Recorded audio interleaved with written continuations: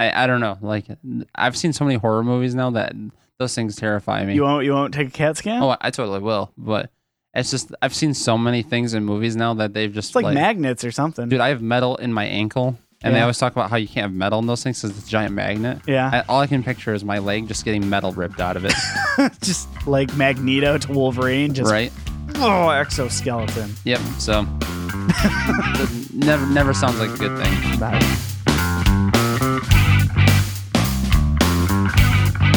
Welcome to the Couch Trolls Podcast with your hosts, Dave and Das Bruce.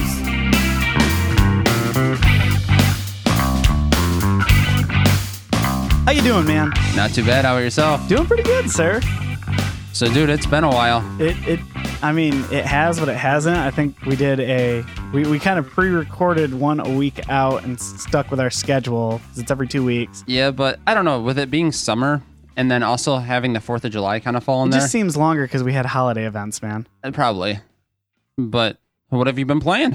All right. So, actually, just last night, right? I'm glad we're doing this now because. So last night, I was playing. We hooked up a projector screen, right? Okay. And I was playing Philips CDI. Are you serious? I was doing Dragon. I almost said Dragon Warrior, not Dragon Warrior. The Don Bluth game. Lads, I don't. You know Space Ace? Yeah. Yeah, same style game. It was You played a game yesterday and don't remember what God. it is. Well, there was a lot of drinking involved. Hold on. Well, okay. Well, that's great. Hold on. Well, how about that Detroit game that I let you borrow? I barely touched that because I was too busy. Playing. Too busy having 3 weeks to play Whatever, a game man. you don't remember the name of? No, you know, look, a lot of stuff has been going on. It was holiday weekend, right? It was, did you go fireworks? Of course I did. How was that? There are fireworks. Lots of people, lots of fireworks, and it's kind of boring. Why was it boring? I don't know. It's getting to the point now where I like the experience of going downtown and just experiencing like the holiday. But the actual fireworks show themselves, I think I'm not getting over them. I'm not impressed anymore by it. It's just not what it used to be. So I don't know. Do you think that they were just better when you were a kid and you lose the wonder and amazement as an adult? Well, you know, that's always going to be part of it. But also, I think it's just like there's so many other parts of it that I enjoy more now. Like just the opportunity to roam around the city and just kind of randomly get food and just some of the people you walk into.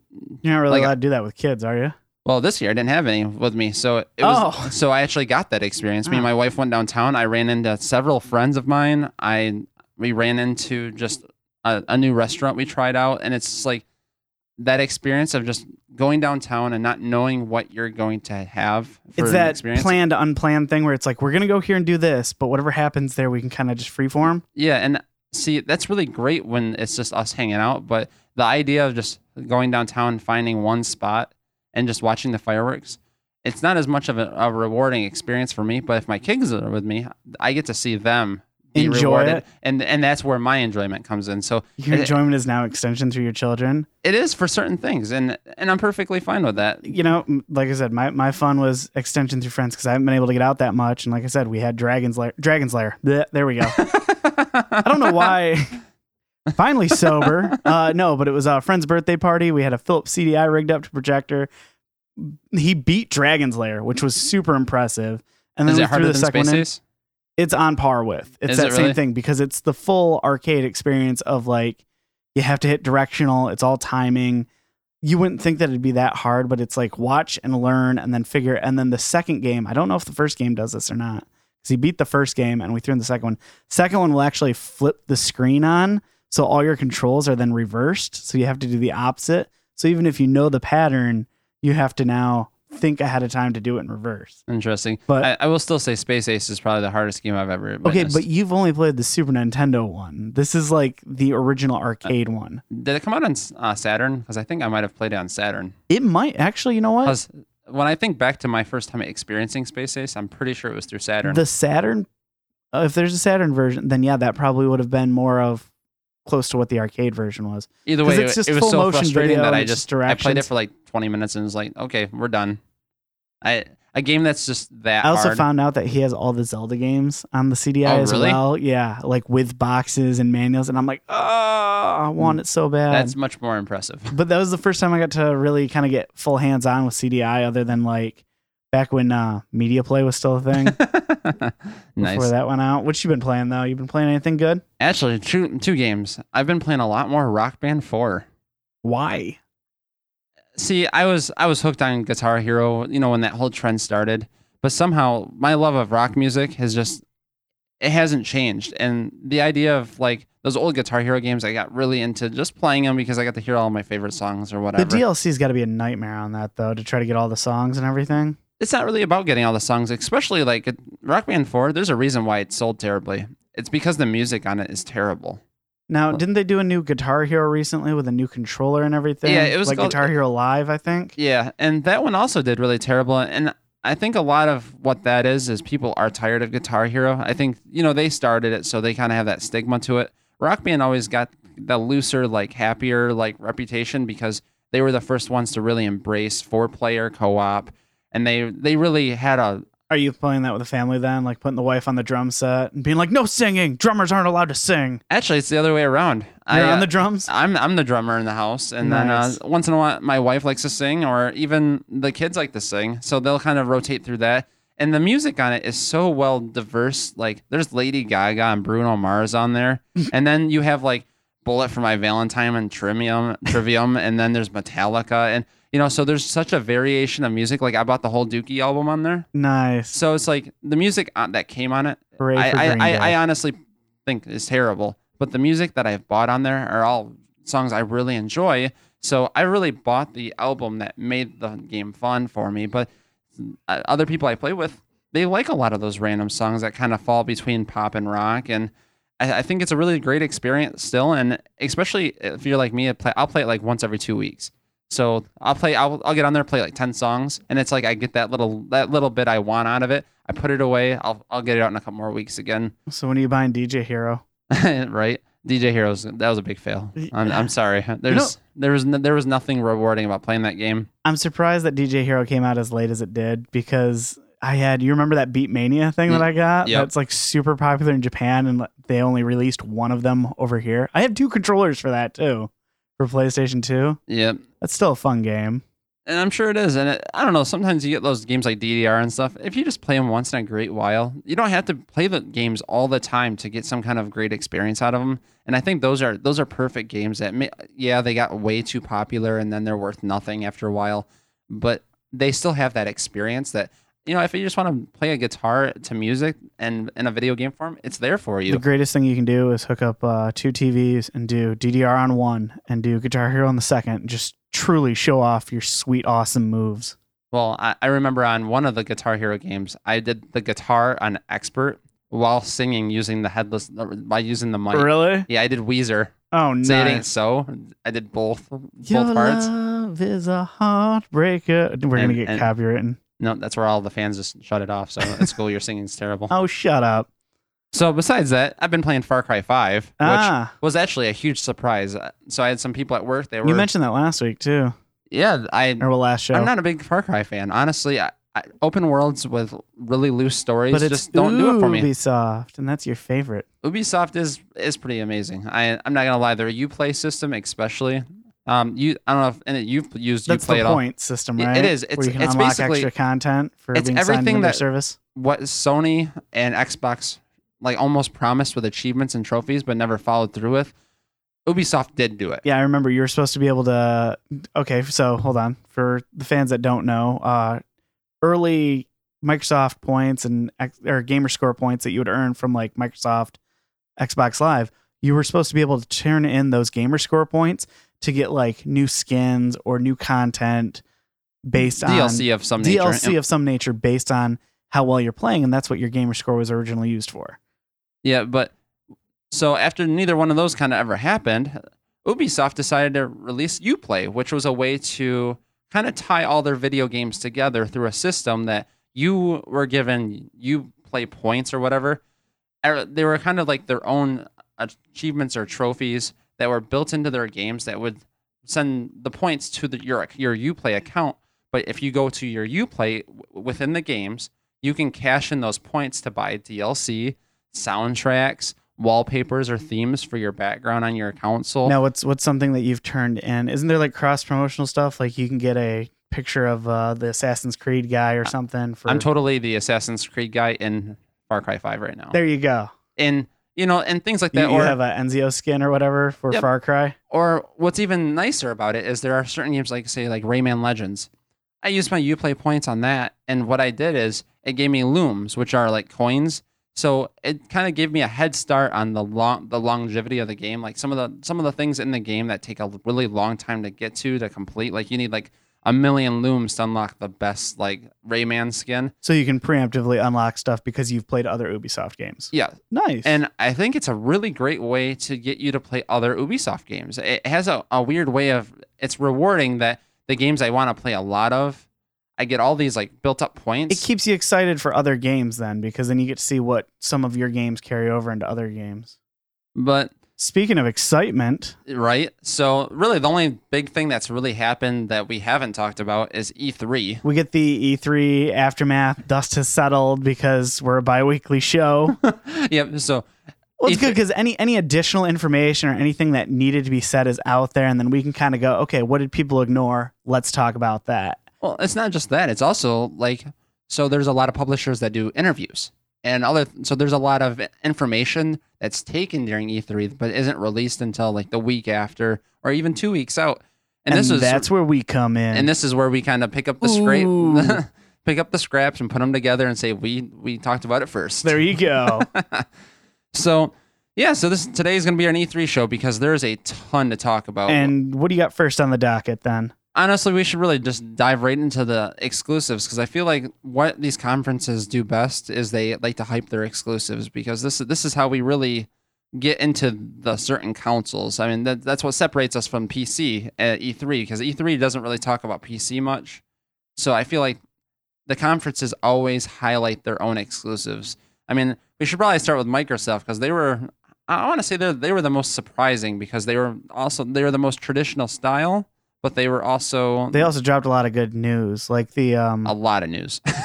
Well, the indie developer thing is what really kind of threw me off because I saw that I was super blown away by that because they bought like how many? Yeah, so they went ahead and bought 4 studios. Okay, 4 studios. The 4 studios were Playground Games, which did Forza. I mean, I honestly thought they owned them then, right? And I've always thought they owned them because Forza's Playground Games. I know they're in development for a couple other games right now. Okay, but they've just been the Forza machine, and it's almost like what Gran Turismo is for Sony. It's just like, I just assumed they were owned. I assumed Forza was, yeah. So they're like, oh, we're buying them. It's probably owned by Microsoft. Microsoft just kept paying them, and we're like, okay, we're sick of this, guys. Just come with us. Probably. And then they bought Ninja Theory, which I thought was a huge one. That's huge because Ninja Theory did a lot of the Dead or Alive stuff. And I mean, well, they've kind of been buddy-buddy with the Xbox since the start of Xbox. Since the OG Xbox, yeah. Because they did Ninja Gaiden was a huge deal. And then I think the sequels were split on consoles. Yeah, they kind of went, they later kind of, I think they went all over the place, but Dead or Alive was huge. I mean, that was like a premium fighter for Xbox. What does that do for the rights for Metroid Last M? Because didn't they develop that? They did, but I'm assuming Nintendo published it for sure. Okay. I almost guarantee because Nintendo likes to publish all their exclusives because they like that ownership. Well, they're good like that. So they're smart about it. But and then so we also have Undead Games, which did State of Decay, which State of Decay 1 was amazing. I had that on 360. Did you? Oh yeah. I didn't know you had the first one. Oh yeah. So the only thing I was playing that at a friend's house religiously, so I indirectly own that. I don't think I actually own a digital copy of that because you know me with digital games. Yeah, not a big fan. Yeah, you suck. Whatever. That solid game though. Well, that was one of the incentives that made me want to buy an Xbox One though. Was when I saw that they did like the definitive. No, they did the definitive edition. So I mean, talk about State of Decay a little bit for people because I know there's going to be a lot of people who don't have Xbox, especially Xbox One. So what really is State of Decay? So State of Decay is the equivalent of an open world zombie game, which kind of sounds like it makes sense, but it's very unique in the sense of like you kind of set up a base camp and you grow from there and make sure to protect people. So you're constantly going out for supplies. It's really the survival aspect of Is it MMO or is it single player? What I was playing was single player. I never jumped online with anything. I think the second one is focused on that multiplayer aspect, though. From what I've seen for the second one, it really is you jump into each other's games and you bring like one of your people into another person's game, but if that person dies in that other person's game, they're gone for good out of your game. That was one of the things, was the permanence. And it's like you didn't want to mess with a pack of like 4 or more zombies. So there was like really difficult missions where you're trying to like clear out like a nest of zombies and stuff just in order to like make sure that like that's not like the spawn point in the area for them, that type of thing. Yeah. So like you go to Liberate Towns. Other cool thing was like you get in vehicles so you can drive around. Those vehicles all have health, things like that. One of my favorite things though is that there's a button dedicated to opening up the car door. So when you're driving down the road, you can just open up the car door and just smash zombies. And, zombies kind of exploded for a while, but I feel like now there's less zombie games coming out, but the quality higher quality. The quality is starting Absolutely. Because you have like Days Gone coming out soon. Days Gone looks good. And there's that Walking Dead game that's coming out, and it's just like, what's the Walking Dead one? I don't really know a whole lot about it right now. Well, after the last Walking Dead game that we played was it's not Survival Instinct. Oh my goodness, the textures didn't match up. The animations were bad. It kept glitching. The way you go between levels is all determined based on the like resources that you scourge. So it's like it honestly felt like they took a first person shooter, did not know how to distinctively set up the levels in between, and said, let's take something from a like PC desktop like Newgrounds game and incorporate that. Dude, it felt like such an old game on like the PS3 when we played it. So bad. It just felt incredibly old from the minute we played it. It was really disappointing. But so scripted on the events too. Yep. So zombies are coming back, which is fine as long as the quality's there. But I think there's been enough mistakes where they can go, this was really cool about this game. Let's take that and this and that, but let's not do any of the terrible stuff. Hopefully. So, and then the last studio they bought is Compulsion Games, which is actually the most interesting of the 4 because I don't think Compulsion Games has a whole lot under their belt as far as previously. What do they have right now? They got something big right now, don't they? And that's actually, so last year at E3, they announced We Happy Few. Oh, that's that like drug-addled dystopian future where you take pills to be happy and it changes the scenery. It almost has a BioShock feel. It does. It has that feel of BioShock, and it has the imagery, I think, that kind of matches BioShock 2, where it's just, everything's kind of just off a little bit. And then, obviously, the drug use kind of adds to that BioShock effect. But was it Equilibrium? Equilibrium, that movie? Okay. Where it was like Fahrenheit. Yep. Fahrenheit was it 451? I can't remember number. Whatever. Yep. No, but it's like in that movie they would go and they would inject themselves with the drugs to kind of keep their emotions stable. Yep. And it's that same principle, but then when your drugs are wearing off, you start seeing all the creepy stuff and people think you're acting differently and you have to go and like avoid them and stuff. Yeah, and I mean, you really hit it. I mean, that's what this game is, and it's the idea that your main character isn't taking the drugs anymore, and you're starting to see through all that drug-riddled world, and you're starting to see the unhappiness that really exists. And I was totally sucked in by its trailer, and it was shown at Xbox last year, so I'm not completely surprised that they bought them because the hype is pretty high on this game, and I believe it is that exclusive or is that going to get released for everything still? It's released for everyone because the first one is not published by Microsoft. Oh, they were already contracted a publishing right to another company, so it's for everything. Which honestly, it's smart for that to be on everything because what it's going to do is expose that game to all systems, and then if they make a sequel and if it's an exclusive sequel, it will make it a system seller. See, it's the opposite of the Titanfall scenario, where Titanfall was like exclusive Xbox One and 360, but they're like exclusive Xbox One, and then everyone's like, oh, I gotta get this, and then they got the system, and then the second one was available on everything, and support for the first one died so quickly. Yep. So I honestly, if Titanfall had done the same thing where they were on everything and then they had the second one isolated just on down, because the second one was really good. Yeah. So. It's amazing that We Happy Few is going this route because they're being set up for some real success, and I really hope that game is good because it's on everything, so I get to play it. Well, it's nice to see Microsoft kind of embracing these smaller developers and everything that are trying riskier new things. Because I mean, we let's face it, on the show we rag on Xbox a lot, but it's because they had such a limited selection. Whatever you could get on their system, you could get on other systems. PC, so there was no PC incentive. Is really they lose that cool, like the coolness to it, because I can be like, oh, I just go buy it on Steam. Yeah. You know, like it kind of kills it. Yeah. Steam's available on Linux, Microsoft, and Yeah. Apple it just doesn't work very well. But after all my gripe, the idea that they bought these 4 studios really means something, and it means that they're listening to the community more so than anything else. Because I know, let's face it, they've pretty much lost this entire console war. They're trying to bridge that community though with a lot of cross-play stuff. Because if you notice, they've been isolating a lot of their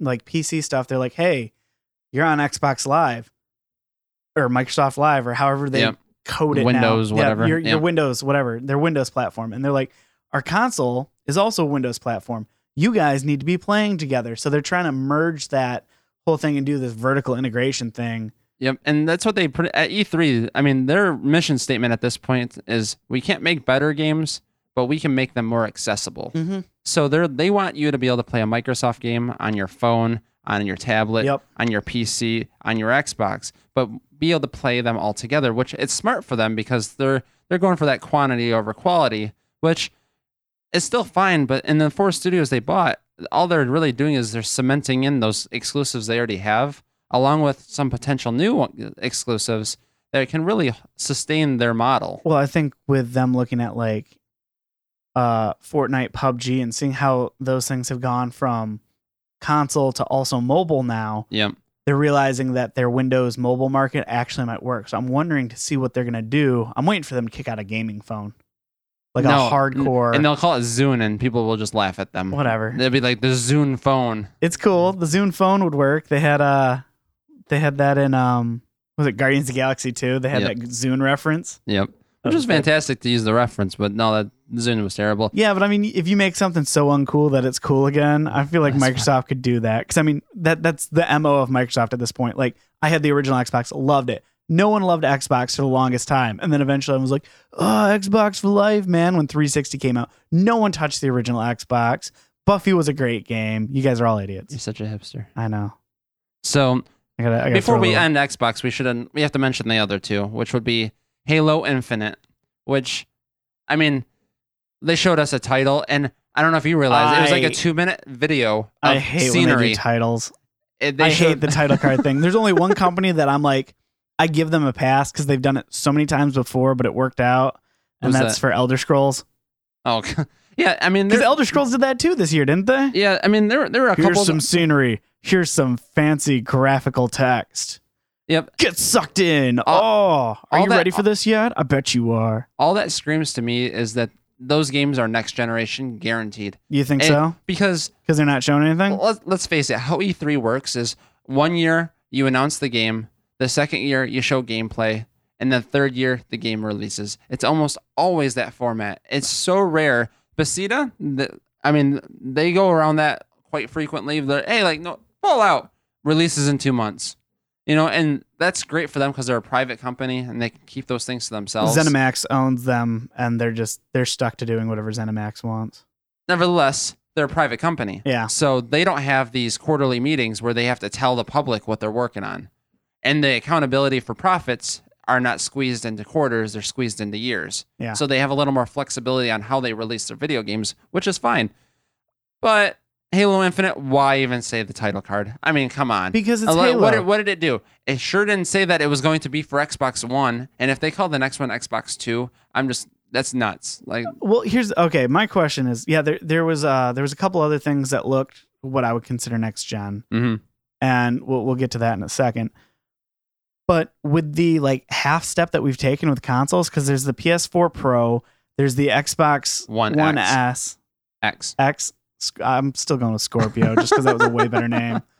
I mean, are we going to get another console? Or you got to realize, like, as developers work on consoles and stuff, near the end of a console's life, the games get better because they understand how to compress the data, how to utilize the graphics card better, how to just make everything run way better. And if you do that and you go, hey, if you can make everything run tight, but now we're giving you this additional horsepower to do just a little bit more, you can go and you can get some amazing next gen looking stuff on these current Pro systems.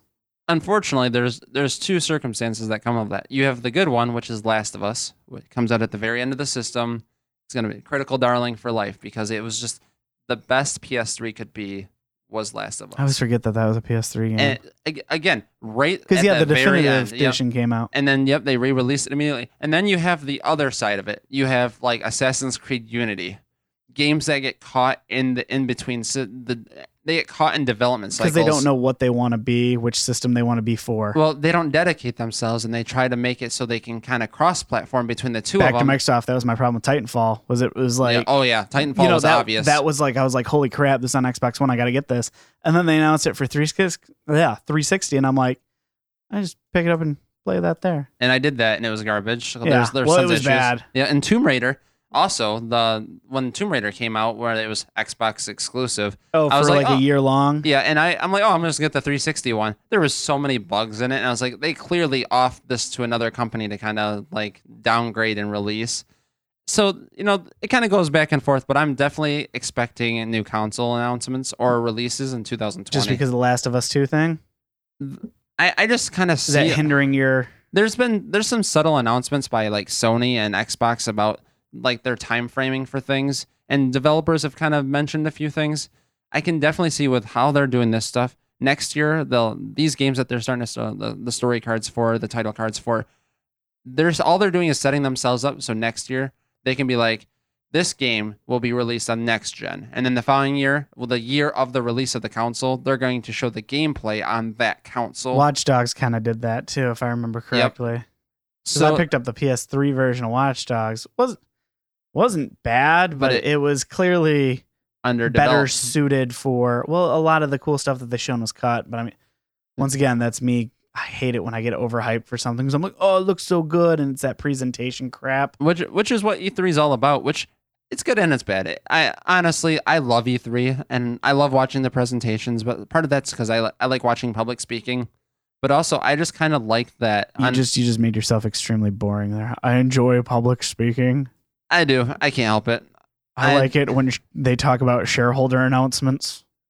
I really enjoy how they come out because they're different than a normal CEO. They come out in their jeans and their stupid looking shirts, or they're balding. They don't look like your typical rich guy. Yeah. And they come out and they give this presentation. And they're like, here's fun. Pay me money. Yep. All right. So they have this like artsy way of coming out and doing a real professional. Did you also watch like Apple keynotes things too then? And then I've watched a few. Of course you would. And then you have Sony come out and they kill it repeatedly because they come out with these like high profile CEOs that know what they're doing and they're great. And so you kind of see it. And then you have Nintendo who plays with toys on stage and has surprise guest appearances by mascots and things. So you kind of just see that spectrum of how these different companies work. You gotta remember, like Nintendo's always like been there for kids, and you're getting fun with them. Yeah. And I mean, they're just never take it too seriously. It's always something fun, kind of lighthearted, like here or there.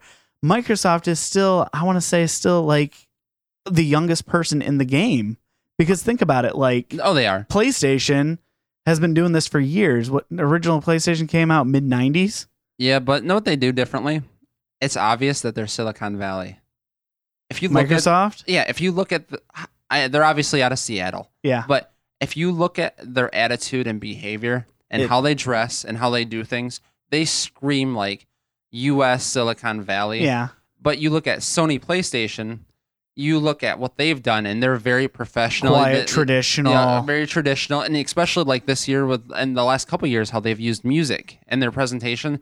They very much hit these like real traditional Asian models of how they do demonstrations. Well, they had the dude on the drums, right? Yeah, for God of War. Or it was the flute thing. This year was a flute. The flute thing was dope. That dude is like a grandmaster flutist or something. Yeah. It's ridiculous. I saw like the internet blowing up, like hating on him. They're like, why is it a white guy for what was the name of the game? Ghost of Tsushima. Yes. So like, yeah, the samurai game that looked really super good, intense. And we'll get into that. All right, yeah, we'll jump into that next. So I mean, just to kind of end this, as far as E3 Microsoft goes, end. Microsoft. This is Silicon Valley in its prime. I mean, when you look at the company, they're very American. A lot of the companies they buy American companies. They're Except really for Ninja Theory. Ninja Theory. But actually, I don't know if Compulsion Games is American either. I honestly, the more I think about it, I'm gonna completely pull that back because I don't know if any of them are American. They diversify. Xbox is an American company, and I feel like they like to demonstrate that. And the types of games they buy are very much targeted towards an American audience. I mean, we're one of the biggest audiences out there. And then PlayStation, they're very much the Asian culture, traditional Asian culture, and then Nintendo is all fun. Like they're like that weird aunt that you just don't know what gift they're bringing. They show up and they're like, "Do I get a present or do I get a purse full of candy? What am I getting this time?" And either way, it's gonna be bad for me, and I'm gonna love it. And that's what I like going there to see. I like to see those different personalities and what they bring to the show.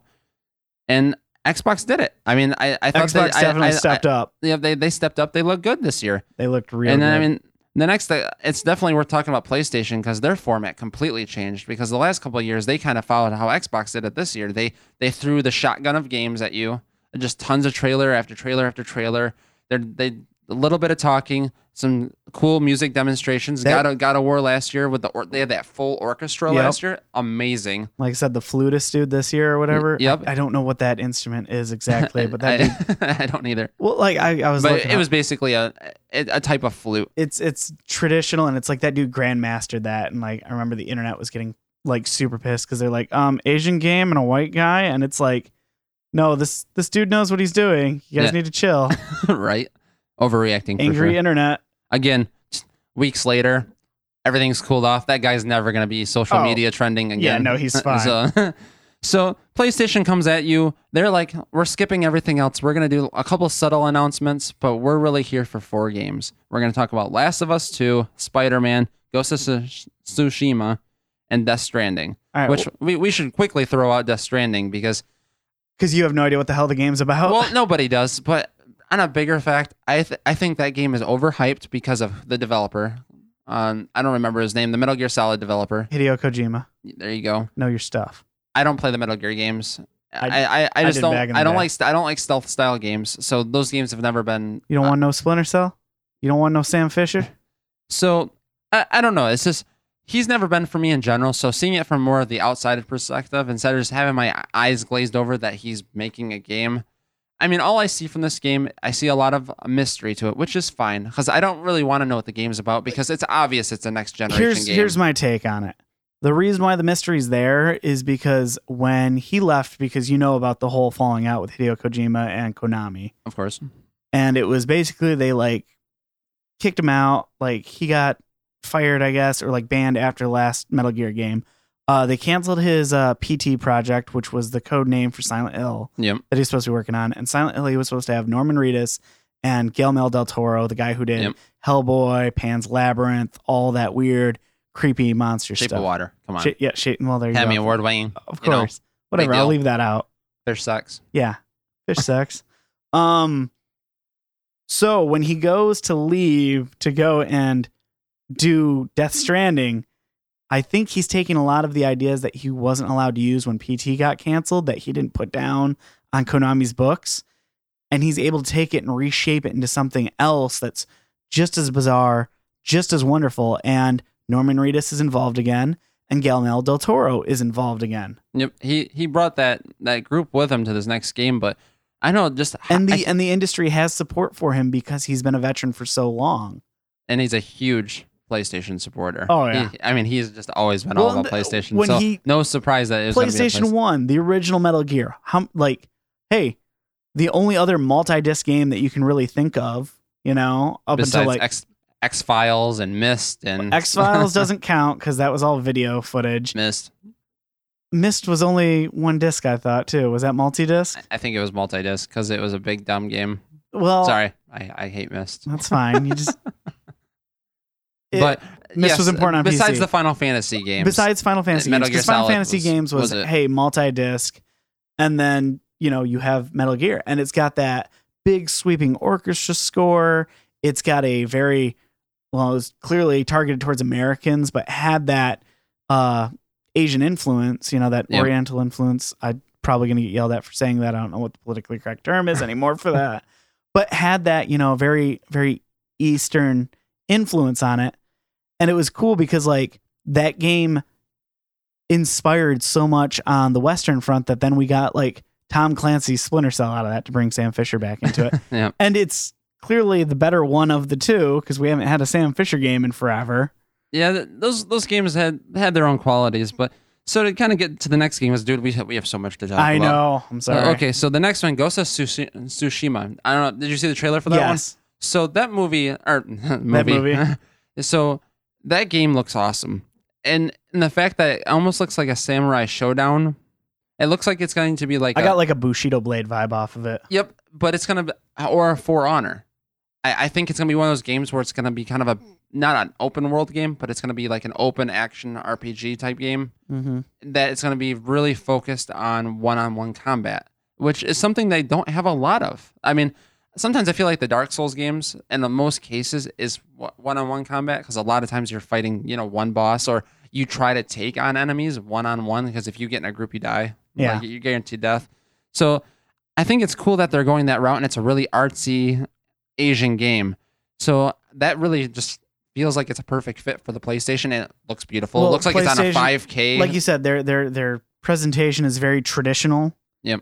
And to go and have games that are like traditional history, I remember last time that they tried to do like an American thing with the traditional. Do you remember? It was one of those bad E3 things, the giant spider. No, I don't remember that. I'll pull up that video later. It's like they're like tried to make a traditional Japanese game, and they're like, oh yeah, this is based on real world events and takes place in China and the whole Eastern thing, and they're like, it's all historically accurate. And then this giant like mechanical spider rolls out, and they're like, yeah, and then you got to hit it for massive damage. I think you need to put that on our page. I will. I will page. find that clip and I'll send that to you, and we'll get that posted. Facebook page. Yes. So besides those two games, they really showed off two games, which are the two relevant games because Spider-Man comes out this year. Well, and it's Last same of Us. developer. Yep, and then Both Naughty Dog, right? No, I thought Naughty Dog was Insomniac is doing. Oh, my bad. Is doing Spider-Man, and then Last of Us, which is Naughty Dog. Those two games are really important to Sony right now because Last of Us 2 is definitely coming out next year, and then Spider-Man comes out in September. So, I got a little more excited for Spider-Man. I know I was trashing on it a while ago, but you gave me I gave you the game to read. I gave you the Game Informer, not to mention the internet exploded now that they've really released a lot of gameplay and they've really illustrated what that game's going to be. I have a little bit more hope for it now than what I did because anytime that you do an E3 game and it's all shiny and polished and it's isolated to one area, I'm like, yeah, of course it runs well and looks beautiful because it's all they're glossing it up preemptively before they go and send it out to you to look at. But they also didn't do themselves any justice because the first real experience you get with the game, they show it off as all QuickTime events, which kind of gave the game a bad reputation because people just expected it to be more of a QuickTime type game like the old God of War games, which they've definitely proven otherwise. It's very much more of an Arkham type game in a much bigger city with a lot of really cool ways of playing.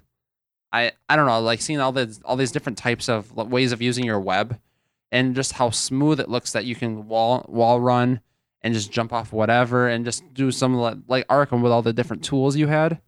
I don't know. I'm super impressed by it. The fluidity of the accuracy is what really worries me and is my major concern because I want the animation to be fluid. That is how you get prettier games, the animation where it looks like you can transition from, running up a building to backflipping off to landing on a guy. How are you going to guarantee that without making it overpowered where you're just hitting one button to go and win? I want something where you're making the intention of going and doing different specific moves to dispatch enemies. I want that fluidity transitioning from each enemy. How do you make that accurate without making it seem like you're just touching one button the entire time? Yeah, and I don't know. So far, just the people who have played it have said really great things about it. So I'm really hoping all that comes through. And then my usual concern with those type of games, the story. I mean, you're expecting something really grand, and that's what Arkham actually excelled at. The Rocksteady games all really excelled at it. What was the other one? Origins? Origins, which I'm still going to stand by, wasn't bad, but the gameplay wasn't as great. So it was a prequel, though, too. Yep, which was fine because it had Deathstroke, my favorite character in it. So, that definitely helped it for me personally, but it definitely is the worst of the 4. But what made those games kind of stand out was not only the gameplay was great, but it also had a strong story to support it. And they got Mark Hamill involved, and they really nailed those games. Spider-Man, they brought in Dan Slott. He's wrote like 100 issues or more of Amazing Spider-Man. So he's the comic book artist. He's been responsible for Spider-Man for like the last 5 years.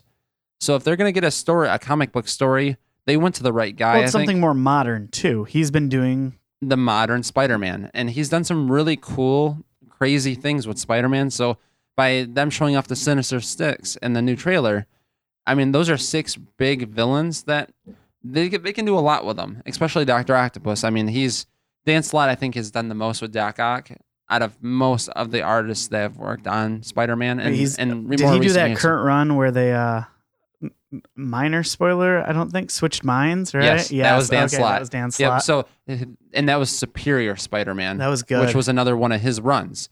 So Dan Slott gives me a little more... He knows how to tell a story. Yeah, and he's familiar with those characters, because I feel like sometimes you get a lot of those outside guys that they go to they consult with like Marvel or DC, but they're not Marvel or DC. So by working directly with them or being from within Marvel, he has more information and more understanding of that character than anybody else. So I think he can, the side quests, his side quests could be straight out of the books that he wrote, because he has that kind of personal relationship with the character. Well, top that off with the actual good gameplay that you're going to get now that I know that it's decent, then yeah, you're going to get an overall great product from that, I think. Yeah, and then Last of Us 2. I mean, did you end up beating Last of Us 1? Nope. That's disappointing. Because you know me, I'm slow and steady. I will say that game had one of the best intros, though.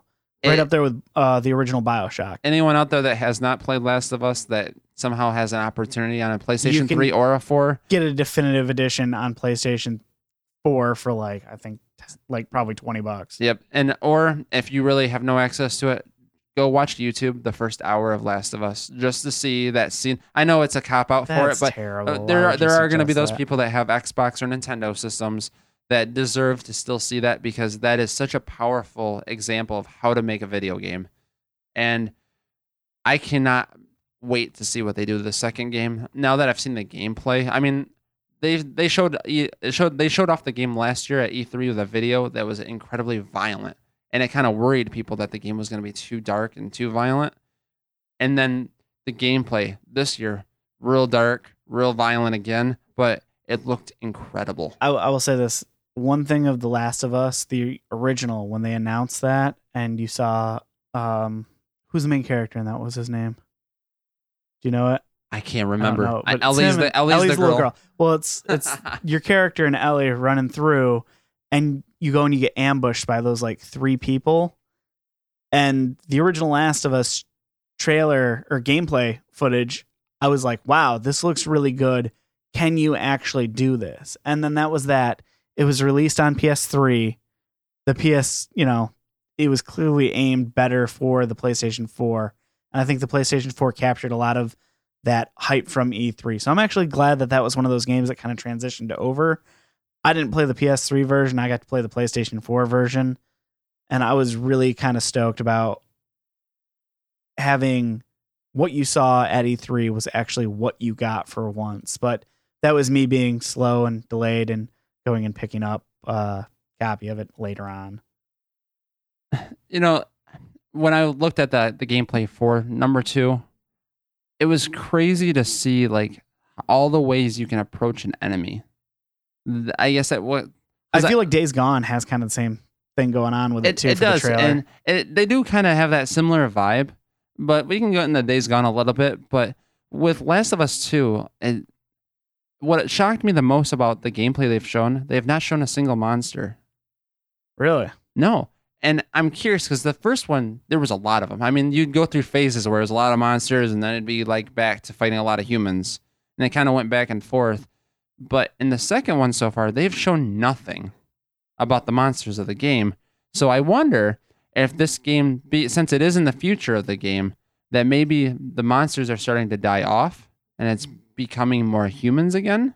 Okay. So you think it's more of a survival type scenario within like society falling apart opposed to the monsters that ripped society apart to begin with?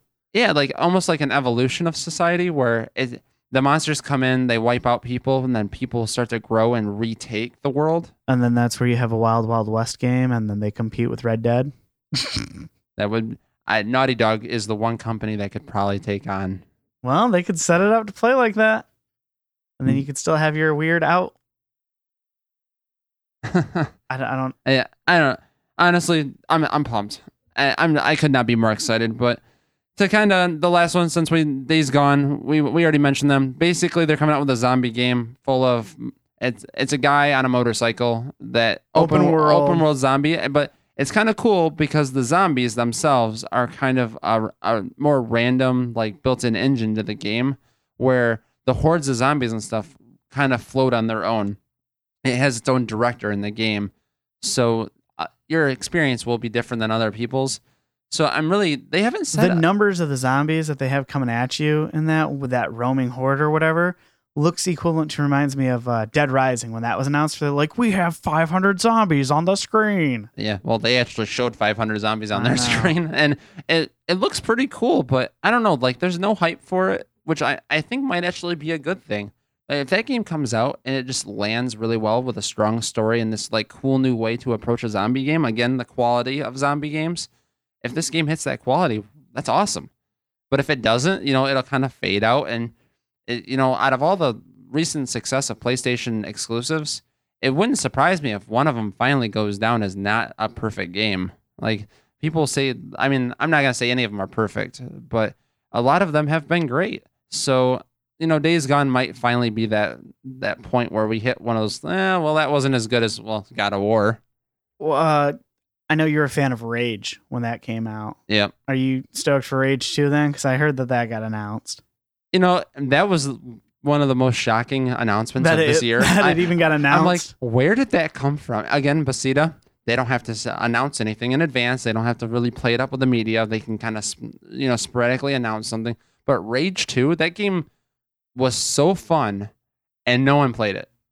Well, I think like a few bad reviews caught it at the beginning, but the technology that went into it made it fun. How you had the different factions. Because I played a little bit with you, and the fact that there's like, you go into like the turf of like those like monkey swinging guys, and they use the environment. They're like a acrobatic like street gang, and you go into the sewers, of tribal gangs, and they're like swinging from pipes and stuff, and like backflipping off walls. And they were a very unique style of enemy to fight, but they were, exclusively in their like turf area, which was kind of sweet. And like the engine for Rage, that because that's John Carmack. Yep, it was Ed, the guy who did Doom, creator of Doom, and Quake and all that stuff. Yep. He's really good at pushing and creating technology that does amazing things. And what he did with Rage was really quite phenomenal. So when they announced Rage 2, I'm like, I don't think anyone's going to be excited for this one either.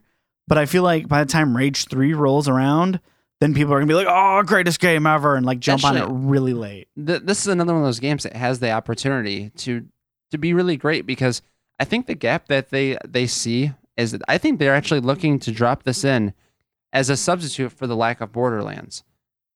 From what I saw, Rage, it still has a lot of those great combat elements, but they kind of spiced it up by giving it a lot more vibrant colors and a little more RPG elements with like seeing their health. Like when you shoot them, that actually shows a certain amount of hit points taken. I think they're taking some of those elements that people love about Borderlands, minus the bazillion gun thing, kind of filling in the void. Yep, and they're making an alternative to that, and they're releasing it before Borderlands 3, which it could be a perfect storm for them, because, I mean, the first one didn't have a lot of identity. It had cool things about the game, but when I think of the story of the game, I don't remember anything about it. So I just remember the factions. That's all I remember. Yeah, the tribal stuff was cool in it, but it didn't really have enough identity as a game that fit. It was a video game. Like it had that very generic story in a post-apocalyptic world. But it was pretty. It was really pretty. And it had bladed boomerangs, which were awesome. So they're like, the second one, we're going to not worry about the story. Let's really focus on making the combat more fun. And now, especially in a world where multiplayer is such a bigger thing, I can't wait to see what the multiplayer is for this, because the first game was car combat. Mm-hmm. They didn't have like a traditional multiplayer, except for they had couch co-op. But those were isolated to missions, because you and I went and cleared out, like, I think there's 6 of them, all 5 or 6 of them. Yep. And that was cool that they kind of experimented with the car combat and also had those little couch co-op missions. But what they can do now in this current generation, there's a lot of potential, and we'll see what happens with it. But we should probably finish before we get into like some of the random games. We should really mention Nintendo. Nintendo being different, they did their own thing. Nintendo's always just on their own level, man. Like Nintendo, if you stack platforms of like competition and pillars, Nintendo's like off in the corner, just being like, just dancing on a table somewhere, counting their money. Oh yeah, oh yeah. So Nintendo, the Nintendo Direct, and they kind of handled their own way of doing things, and they focused 99% of it on Smash Brothers Ultimate. Okay, so my take on that, because I'm going to throw this at you, I feel like this is the first Smash game where all they did was ask the hardcore fans of like Melee and the fighting community scene what they wanted, and are really actually finally custom tailoring it to their needs. Yep, and for them to break down every change in every single character screamed pro, because all they're doing is it's a pro fighting game. It takes a pro to really care about some of those really small differences. I could have not cared about 90% of those. There were only a couple characters. I'm like, all I want to see is Kirby. Get through all these people, show me my Kirby, and what did you ruin him with this time? And it was cool. They showed a couple new characters. You got Ridley. Ridley was, he was demanded for years. Yep. So it's cool that they have a couple new. I still want to see Geno. I want Geno or Mallow from Super Mario RPG. You haven't played that yet. Yeah, I played Super Mario. Have you played that? I played it. All right. I played it on Wii on the Virtual Console. Oh my goodness, you and your. That's what I got. Digital. That's what I play with. So they show all those. They break down. So just to kind of break it down, Smash Brothers Ultimate. Every character from every single game. I don't know if it's going to be every level from every game, but it seems like what they've done is... I think they're doing every level, and every level has the Omega stage or Alpha stage or whatever, which is the traditional just 2 to 3 tier platform for the pro scene. The Final Destination. Yeah, the Final Destination version of every level, which I thought was really cool that they did that, because I played a lot of Brawl and a lot of the other games as well, but it gets boring to play just the Final Destination background over and over and over again. It's like, to just theme it Pokemon, let me play the same level, but have that at least that different theme with different music. Yeah. I'm like, that at least changes up the experience a little bit and kind of... See, I like all the RNG level. RNG stands for random, for those of you who don't know. God, I got to cover that stuff. The random levels. All the random levels where it's like the DS chat screen or the Game & Watch level where random stuff pops in and just wrecks people, because then people are like, oh, it's unfair. And it's like, no, a lot of the like professional, because we got some friends that do some professional fighting, and they will go and they will throw down really hardcore. They know hit percentage, how high, what moves launch you, what angle to attack. And you put them on a stage where they're trying to pay too attention to what moves I'm doing to take me out, that they don't see the doorway opening and the mom coming out with like the death ray that blows them off screen. They're like, oh, not fair, because it's so random. And again, that's why I think Final Destination again brings it back to that everyone wanted to play that, because that was like the fair way to play, where they could always predict every minute of the level. Final Destination, no items. Now, how did you feel about the moving levels like Ice Climbers and F-Zero?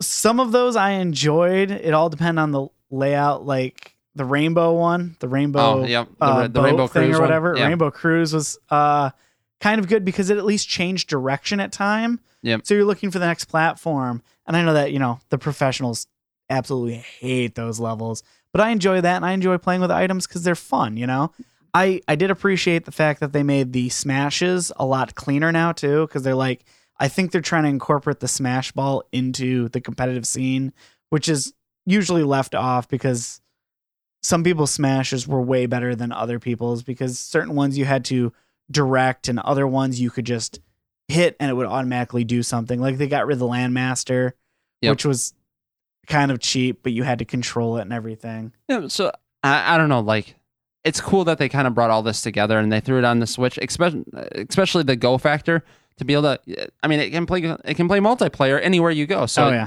you can just randomly meet up with someone and play 2-player. My Smash question Brothers. is, how are they going to integrate GameCube controllers? Because that is still everyone's the adapter.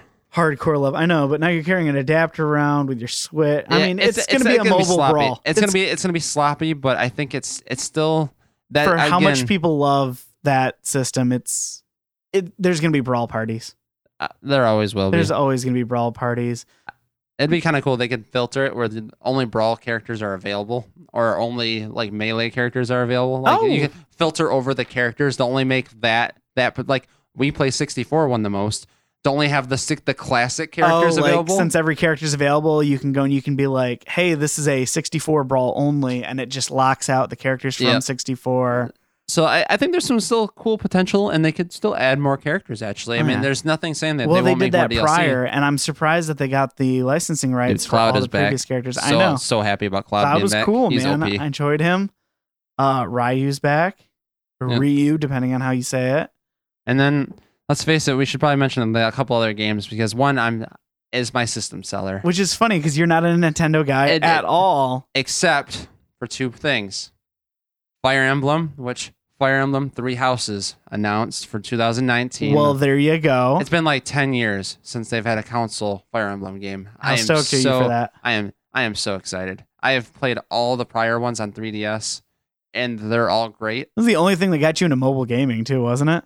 No, I hated that mobile game. It smelled like cashing in. What? It was terrible. I'm not even gonna go into that. That game upset me so much. No, I didn't mean mobile. I meant handhelds. Oh, yes. Like that's what got you to get handhelds. Yep. That and Pokemon.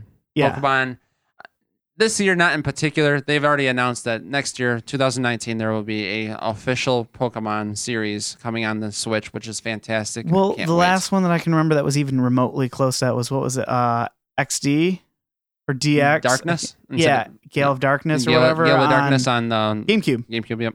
Yeah, because that played like...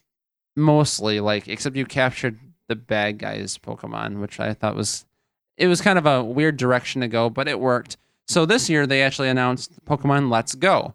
So everyone knows what Pokemon Go is because it took over the world for like 2 months and caused several accidents, and several people walked in front of trains and got shot trespassing into people's property. But still the safest time for America. But on a bigger note, so they've released these Switch games that are a way to actually integrate Pokemon Go with a game that's similar to Pokemon Yellow, which is the one where it's kind of the old style of Pokemon game, but you had a Pokemon trail behind you. And I haven't seen a whole lot of details about like what you're doing within the game itself.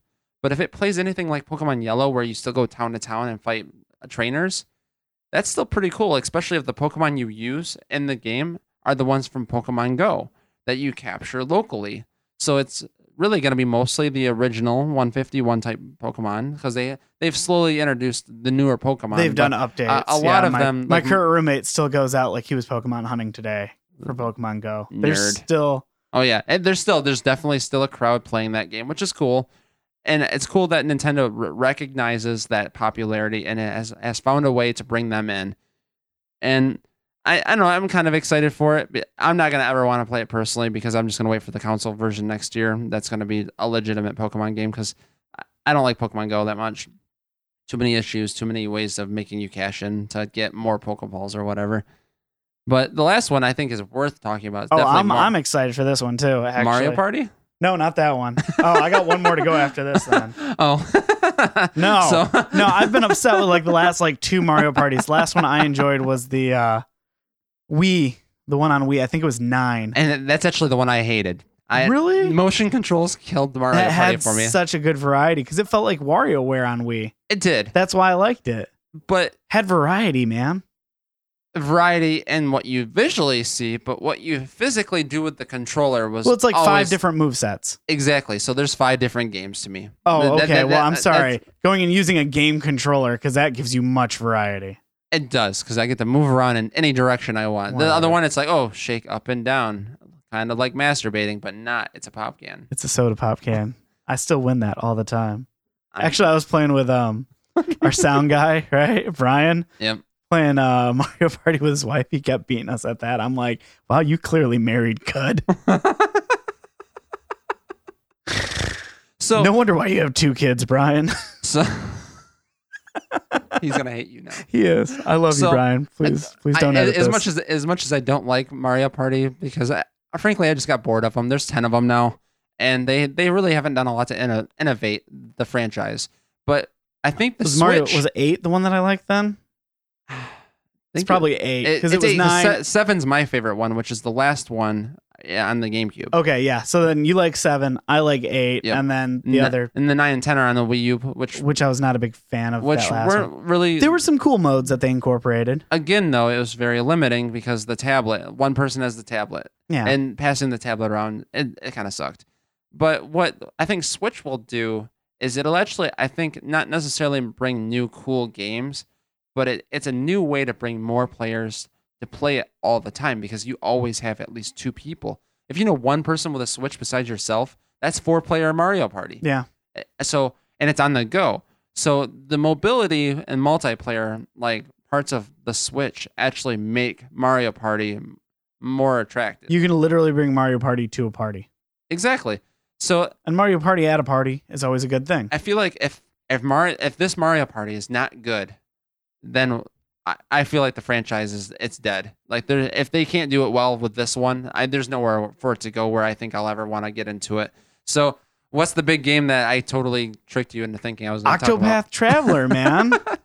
That looked good to me because it's like an RPG, but it's got this unique like 2D sprite with 3D world style. Almost reminds me of Final Fantasy Tactics. And Bravely Default from 3DS. It looks good, man. It does, and they're really honing in on that old RPG style that I'm pretty excited for. I'm super stoked for that. I mean, I talk about the art. I'm not even an RPG guy anymore. I used to be, not now, but that's like, oh man, I kind of want it. Yeah, and for me, looking for a system seller for the Switch, man, I'm looking at Fire Emblem Pokemon, but Octopath Traveler, that comes out like this month. It sucks because when I saw that initially launched, like when they like teased it a while back, I like couldn't remember the name, and I'm just like mashing the keyboard with the word Traveler behind it just to see what I could find. I couldn't think of this stupid name because it was like Octopath. Who comes up with a name? I'm sure they have a way of. I'm sure it makes sense within context of the story, but it's kind of out there. But it's one of those weird Square Enix names, like what was it, Einhinder or whatever? Yep, what was Einhinder. That? Yep. Yeah, and that's like a space shooter or whatever, and then Brave Fencer Mushido Yo or whatever. Yep. Like I always get baffled by some of the names, and I'm like, again, I can't pronounce it, but I want to play it. It's at least intrigued me enough where like I can't enunciate. Please let me play. Yep. So again, I feel like all 3 showings from all 3 of the big 3, they showed off some great stuff. Nintendo, a little bit weaker because they just didn't have the volume of impressive stuff. But PlayStation really didn't bring much volume either. Yeah.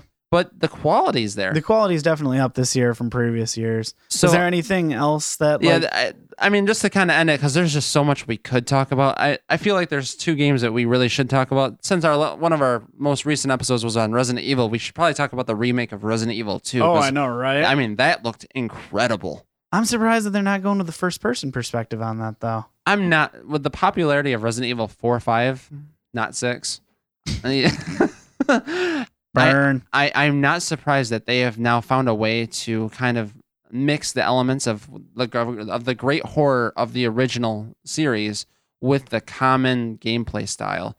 So now I get to really feel those elements still, but I get to feel it in a more recent play style that, the newest generation of gamers are familiar with Resident Evil 4 and newer, but maybe not so much of the original games. My hopes is that once you beat the game in that third-person mode, you can go back and play in their first-person mode, because that engine, think about it, it's not pre-rendered backgrounds anymore. It's all actual in-game graphics, and it looks good. I mean, the last Resident Evil was great. Yeah, so there's so much potential with that, and the fact that the remake of the first one is one of my favorite horror games ever made just gets me even more excited that you're finally what did that they second? do with the... Because I'm pretty down on the second game. I think they're doing the Crimson Heads again. They have to. It would be a shame for them to such not a huge to element not in build that off original from remake. Yep. So and that game was incredible. I was so shocked that they actually showed what they did, and then the gameplay that followed after the conferences all looked great. And I'm like, I cannot wait. And it comes out in January. I'm like, that is such a perfect time for that game because exclusive for Nintendo Switch. No, I mean the last 2 years have been really good for Capcom. Monster Hunter came out in January, did really well, and then the prior year Resident Evil 7 came out. So I think they're really like landing with that January time slot. And if this game is good, I mean, it's a perfect timing because it's such a slow month for especially movies. There's no good movies that ever released in January. So people, I feel, play more games in January than usual. And it's like they're either playing what they got for Christmas or they're starving for something and they're willing to give something a shot. Well, there's enough time for like, you got stuff from Christmas, you've played it, and you're either going to stick with it or you're going to ditch it and go look for something new. Then what's your last one? The last one's got to be Cyberpunk because, I mean, that's just blowing up the world, dude. Okay, that looks like an actual next-gen game to me. It does. Like what they showed, did it not scream Fifth Element to you? Fifth Element or I mean, come on. Blade Runner. Okay, and the thing is, Blade Runner 2049 just came out last year. Yep. Did you see that? No. So good. I just saw the first one a couple months ago. The second one is phenomenal. That synth score with synthesized. Oh my goodness, dude. I secretly get a massive hard on for that. Like, I don't know what it is about synth music. It's just. And it took you how long to see Stranger Things? Right? Yeah. I should have just sold that show to you on the music alone. Yeah, because that intro music pulls you in every single time. Yeah, that weird, creepy / psychedelic, futuristic synth music is just. So Cyberpunk. Yeah, so Cyberpunk. So CD Projekt Red, the creators of the Witcher games. Which is one of your favorite series that I still have yet to play. Yep, which are incredible RPGs in third person. So they come out and they show a first person game. Did not expect that. I'm honestly, I was shocked. Would you really expect them to stick third person format though? I guess it was one of those things I just didn't think about it. I just assumed because how well Witcher was made that that's what they would just focus on making it that style of game again. But it's not like, okay, it's not as far out because it still kind of seems like it has Witcher elements in it, which they've already known, perfected, and done over the course of 3 games. It's not like they went and go, hey, we license NASCAR and we're going to release this NASCAR game now.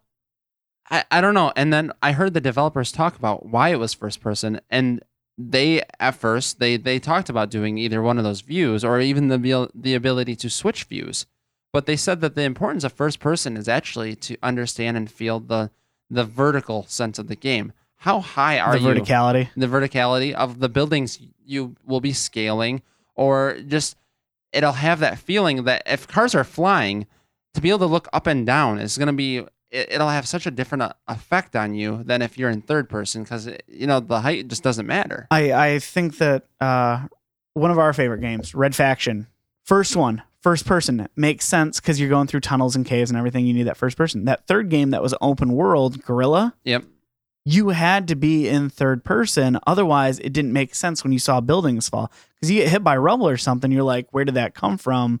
So perspective does matter in games, and I'm glad that they took enough time to go and take that into consideration to be like, how do you immerse the character? Because the world that they create, at least from what I've seen from gameplay and stuff that you've posted and played and all that, it's super important that their worlds immerse you. And it's cool to see that they are factoring that into their next endeavor. It's not just, let's take the engine that we have, rework it, and I don't know, we're changing perspective because we want to. It actually serves the purpose of the game. It's truly a new IP, new everything. Instead of really using what was successful and building off of it, they're really going out and making something completely new.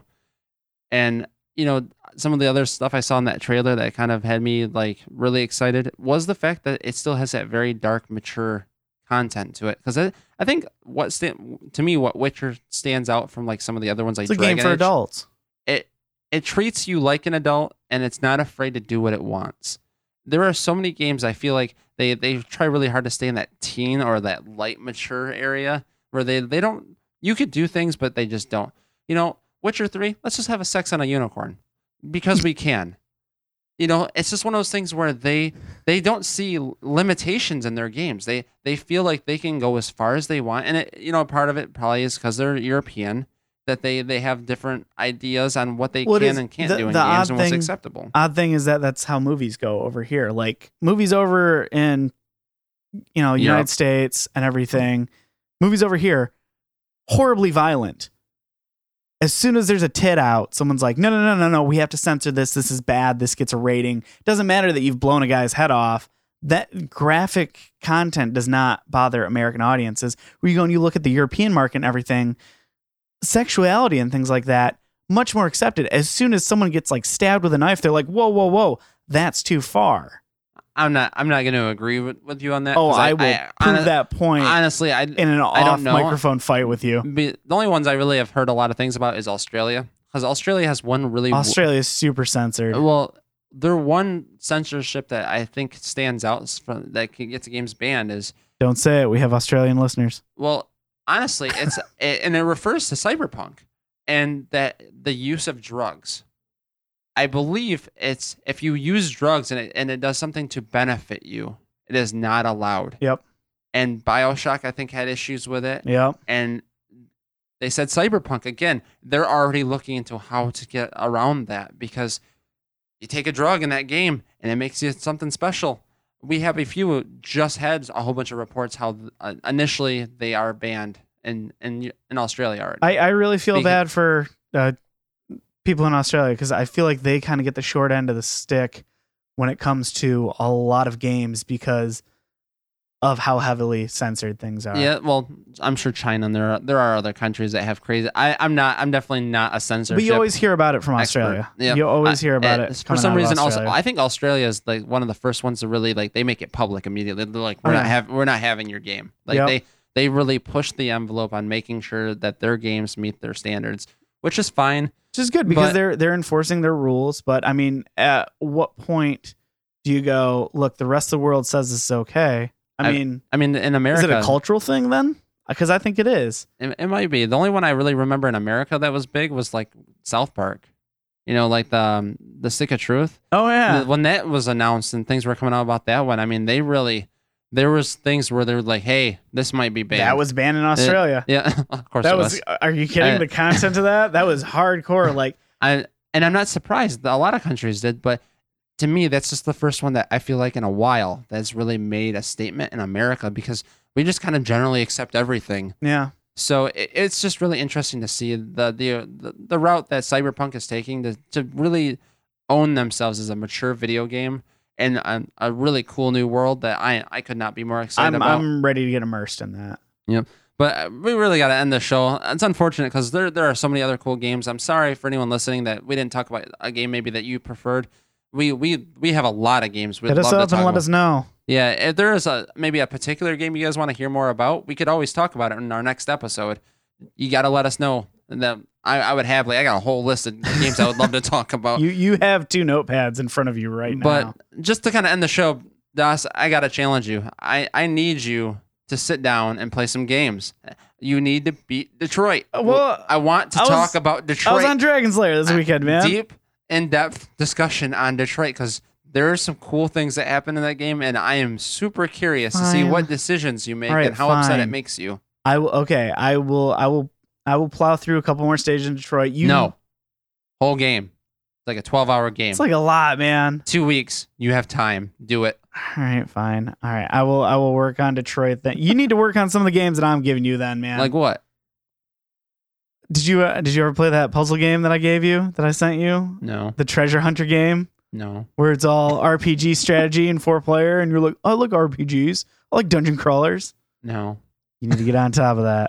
All right, you get on top of that, and then give me your word on tell you what, we'll aim it so it's kind of like a bootleg. Like you do a retro review on that, and I'll do my 2 cents on Detroit then, and then we'll collaborate in 2 weeks, and we'll see how it goes from there. That sounds good. And anyone out there, thank you for listening. And like I said, we're always looking for more feedback. We're always looking for more comments and even reviews. Those reviews really help us get out there a little bit more, and we're happy to to read them over. And if there's something good in there, maybe we'll throw us some memes too. I like some good old memes. Oh yeah, if you can throw us memes if you want. I always need a good laugh. We like to throw a few of them on the Facebook here and there. I like the one that you posted for the real life Grand Theft Auto. That was pretty good. Yeah. So if you got one, share it with us. We'd love to see it. Otherwise, have a good night. Have a good one.